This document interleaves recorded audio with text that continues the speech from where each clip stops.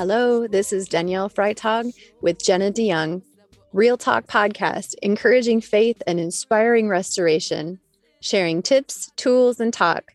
We're exploring a biblical worldview that empowers and prompts faith in action.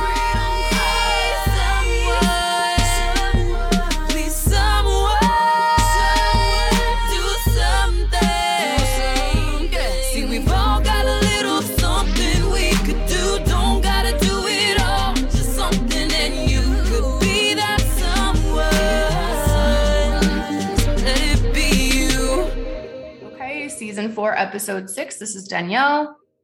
And Jenna. Hey guys. So this is a statement that could be good for any of us, no matter what we're going through, what we had been through, what is before us now.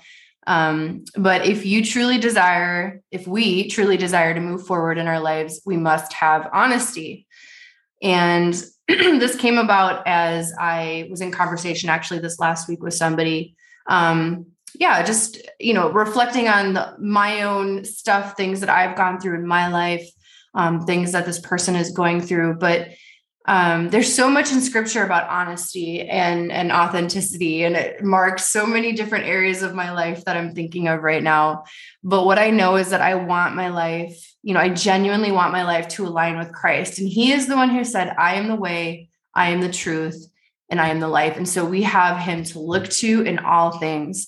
So honesty is the foundation upon which you can move forward. Whatever it is, whatever you're going through, honesty is the foundation upon which you can move forward. And, for those in recovery, anyone coming out of any kind of addiction, right, there's this term, and you may have heard it on this podcast before, especially during National Recovery Month, which is every September, but HOW, how, right? Is that the acronym? How to get sober is honesty, open-mindedness, but I always say being minded to Christ, and then willingness. So that's how to work through something. So let's talk about honesty, Jenna.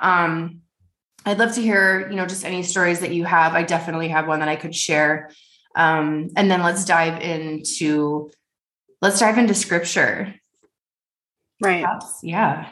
Yeah. When you were talking about, Jesus is the way, the truth, and the life, what I heard is that you can't come into alignment with the truth. You can't come into alignment with God if you're not being honest. So you can't be walking in truth if you're not honest. And sometimes the hardest person to be honest with is yourself, because, we have a tendency to be able to see things in other people, but really we need to be looking at ourselves and know that, every single person has stuff going on, and every single person is in the midst of a process, either coming to Christ or growing to be more like Christ. And so, I just was thinking about, back when, I gave my life to the Lord, and we had, moved to town here, and I hadn't walked through the healing process from the trauma of abortion. And I felt like, once we had moved to the town that we're in now, for whatever reason, it was like this place has been like a resting place for me. The Lord told me it's kind of like a safe place for me to start to heal. And as the Lord began to work in me and work these things out of me, I really had to be honest. I'll never forget, for the rest of my life, when I was in the closet of my my closet of my room, and I was sitting on the floor, and I literally had to say out of my mouth, I killed my baby. Yeah. And when it came out, it was the truth, and it was crushed. I think I was trying to avoid that for so long, or I hadn't come to the truth, and, after that happened, after I said that out loud, there was just this whole new level of this godly sorrow that just overtook, I feel like my whole body.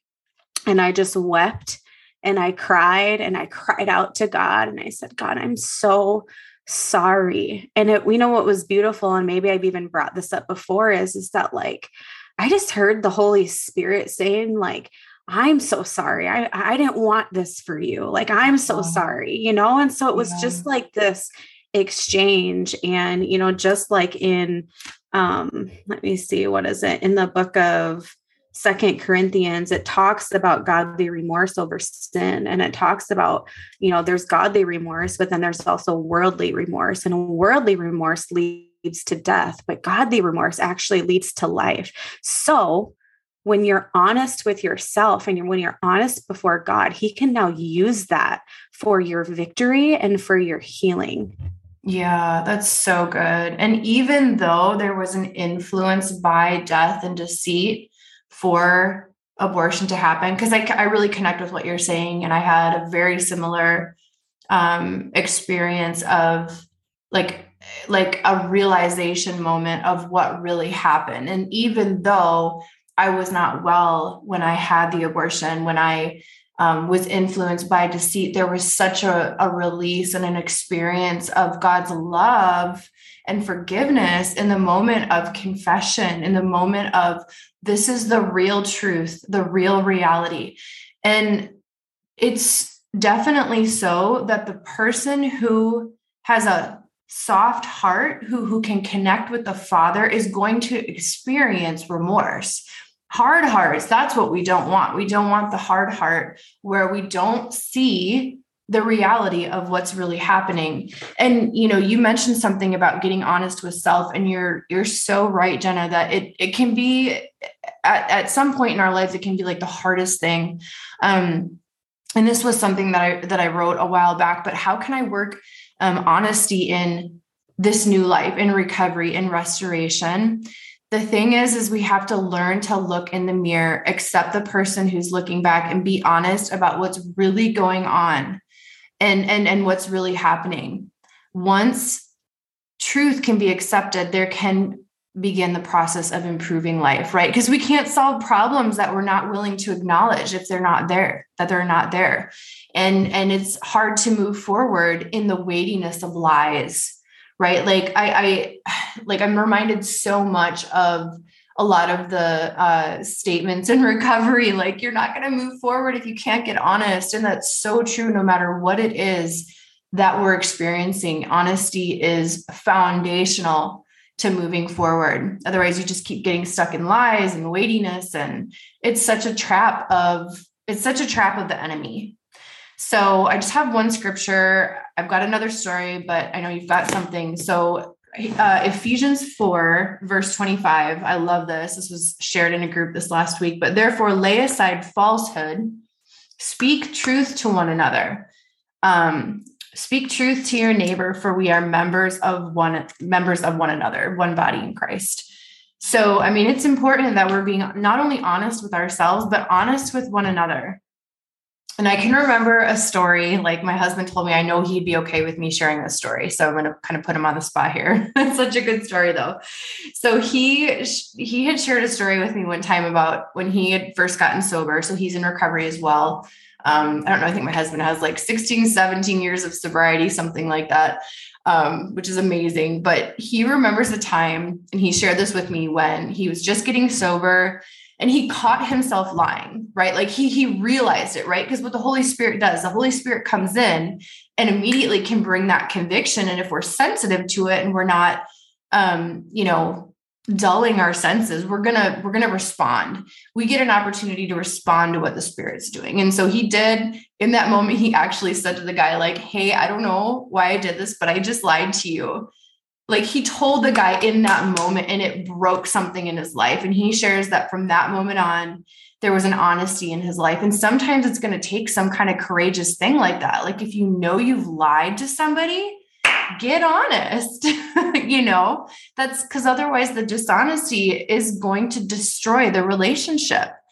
Dishonesty is one of the biggest destroyers of relationships and life circumstances, because it shows those close to you that they can no longer trust you. And it's hard to be in relationship with someone if you know that they're lying or they're not willing to get honest. That's really good. I actually really relate to that, because I can remember, I feel like I used to lie about just the dumbest things, like even the things Yeah. before I knew the Lord. And so then when I gave my life to the Lord, you know, you now have the Holy Spirit living and dwelling inside of you. So before, when there was really no conviction, once I got saved and accepted Jesus as my Lord and Savior, there was now this conviction. And I remember just feeling like, I don't want to lie anymore. Why am I lying? And so I love that tool that you actually just shared with people, because that I feel like can be a tool that you can use, that if you catch yourself lying about something, just immediately and in the moment, speak it out of your mouth. And just because in reality, he was basically repenting to that person. Like, hey, Yes. I don't know why I just did that. Like, and I know repentance can be like a scary word, but it's really not. It's really just, you know, what we should be doing. We should be repenting for any, you know, behavior that isn't holy and isn't right and isn't godly. And in a sense, we're humbling ourselves. Like Corey humbled himself in that moment, right? And laid down and was in humility and was like, I'm so sorry. And just like you said, it broke something from that day forward. So Amen. That's a good story. Yeah, so good. Proverbs 12:22 says, lying lips are an abomination to the Lord, but those who act faithfully are his delight. John 8:32, and you will know the truth, and the truth will set you free. Proverbs 19:1. I love this one. Actually, there's a couple here that I had found that I really liked. Okay, where'd it go? Here. Oh, how about this one? Well, no, I'm going to go back. Proverbs 6:16-20. There are 6 things that the Lord hates. Like, that's such a strong word. Like, let's get this on the table for a minute. Like God is love. He loves you. You know, God loves people. Okay, where are you not at? like sin. Where are you at? Proverbs 6:16-20.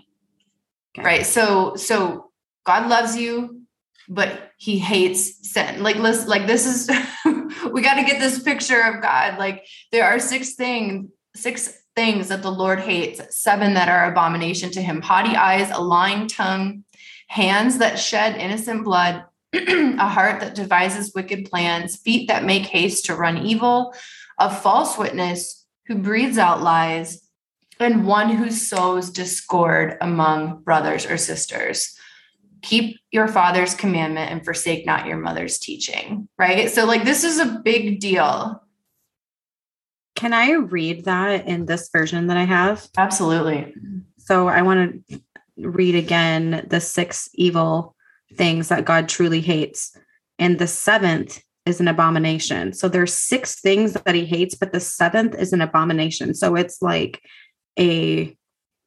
higher level like of evil, but it says putting others down while considering yourself superior, spreading lies and rumors, spilling the blood of the innocent, plotting evil in your heart toward another, gloating over doing what's plainly wrong, spouting lies and false testimony, and stirring up strife between friends, deception among brothers. Like, that's an abomination to the Lord.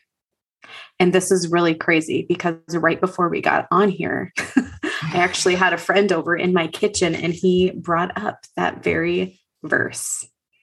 Wow. Yeah.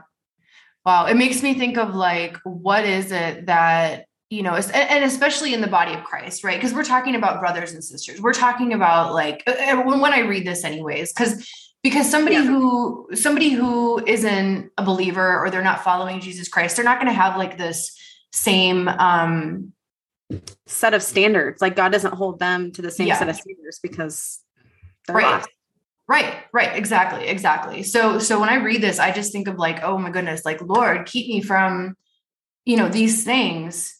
And may I not stir up strife.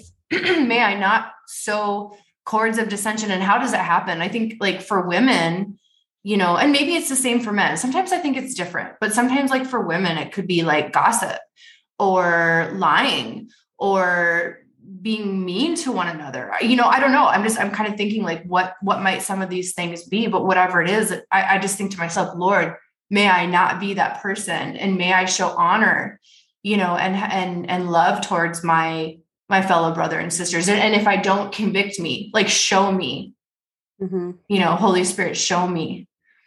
I feel like gossip is a really big common thing within the church. And honestly, I can say that I've totally been guilty of it. And I still remember to this day when you actually corrected me and you said, you were like, you just took, and like, I knew that you were right. And then I was like, oh my gosh, I'm so sorry. Like to the Lord, like I repented to the Lord. Yeah. But like, sometimes it takes that boldness to say, hey, we can't continue in this right now. We can't be gossipy. We can't be talking about other people. We can't putting other people down and then talking highly of ourselves. We can't be spreading lies and rumors, the spilling of the innocent. You think of abortion, putting evil in your heart towards another person. So thinking about another person and how you can get back at them or how you can make their life bad, gloating over doing what's plainly wrong, spouting lies and false testimony. So like lying about, false testimony, things that didn't actually really happen, and then stirring up strife between friends, between brothers and sisters in Christ. So good.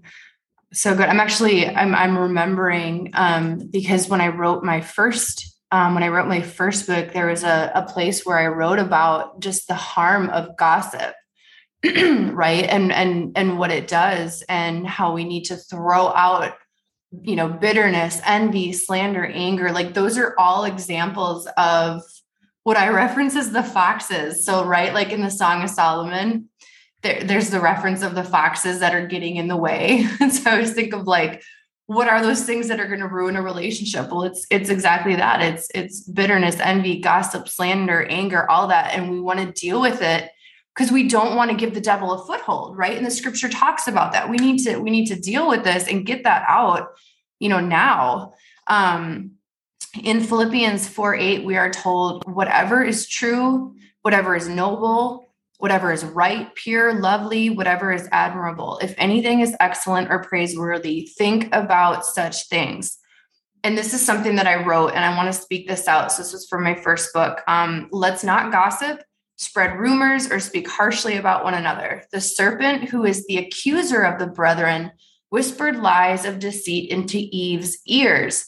We join forces with the accuser when we whisper into the ears of others. Like that is, the Lord showed me that, like we join forces with the accuser when we whisper, you know what I mean? So I just got to check like the heart intent. Cause I think there's a way to like talk about things too, where it's like, you just got to check the heart motive. You know what I mean?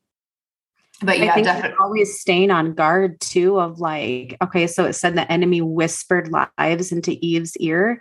And it's like, in my experience, when there comes a whisper like about another person and it's kind of like along the lines of slander or whatever, that is always going to be the enemy. It's always going to be the enemy every single time, because if God is trying to speak to you about a situation, he'll give you eyes to see them as he sees them. Amen. He'll show you like, oh, this person has a wound from this. And so you see them with the right eyes and the right heart, but it's not out of like anger or strife or anything. And I actually wanted to read in James 3, starting in verse 13. It's called Wisdom from Above.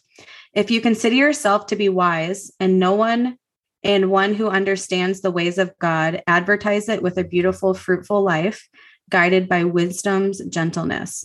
Never brag or boast about what you've done, and you'll prove that you're truly wise.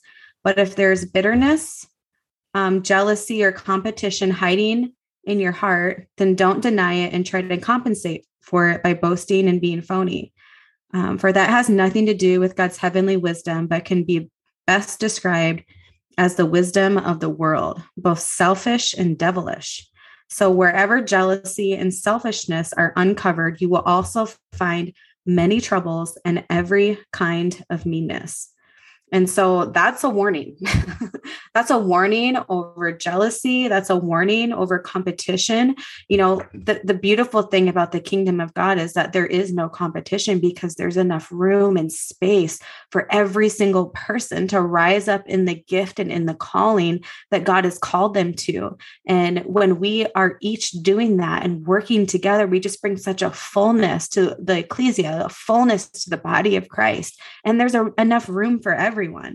But then it goes on and it says, but the wisdom from above is always pure, filled with peace, considerate, and teachable. So Danielle, you talked about like an hard heart or an open heart. To have an open heart and to be full of wisdom is to be pure, filled with peace, considerate, and teachable. It is filled with love and never displays prejudice or hypocrisy in any form, and it always bears the beautiful harvest of righteousness. Good seeds of wisdom's fruit will be planted with peaceful acts by those who cherish making peace. So good. Amen. Amen. Amen. Daughters who honor one another seek to empower one another. Daughters of honor, when they hear a sister talk about another, will intuitively know how to turn the conversation, right? And we talked about that. If any words, and I'm guilty of it too, if any words are spoken of one another, let them be good words of honor and love. Let's encourage and uplift one another all the more in a world where bullying leaves wounds of rejection, right? We are, and this is exactly what you were saying, like we are meant to cheer one another on because we fix our eyes, we fix our attention on God, and we are changed from the inside out from Him. We bring love and honor towards one another, unlike the culture around us, which is always seeking to drag people down to its level of immaturity. So we're called to be different. We're set apart. And God can bring out our best. So in turn, we can choose to see, call out, and draw out the best in others. Now, this was a declaration, and I'm going to say it again because I wrote this in 2018, but honor is now being restored in the bride of Christ. No longer will she speak harshly about her sister, but she will honor her with her words, as does her Father in heaven, right? Because that's the thing. We want to join with, like you said, how God sees somebody, and not be joining with the accuser of the brethren. Join us next week. We have a special guest on season 4, episode 6, talking about the prevention of the hypersexualization of children. You guys don't want to miss it.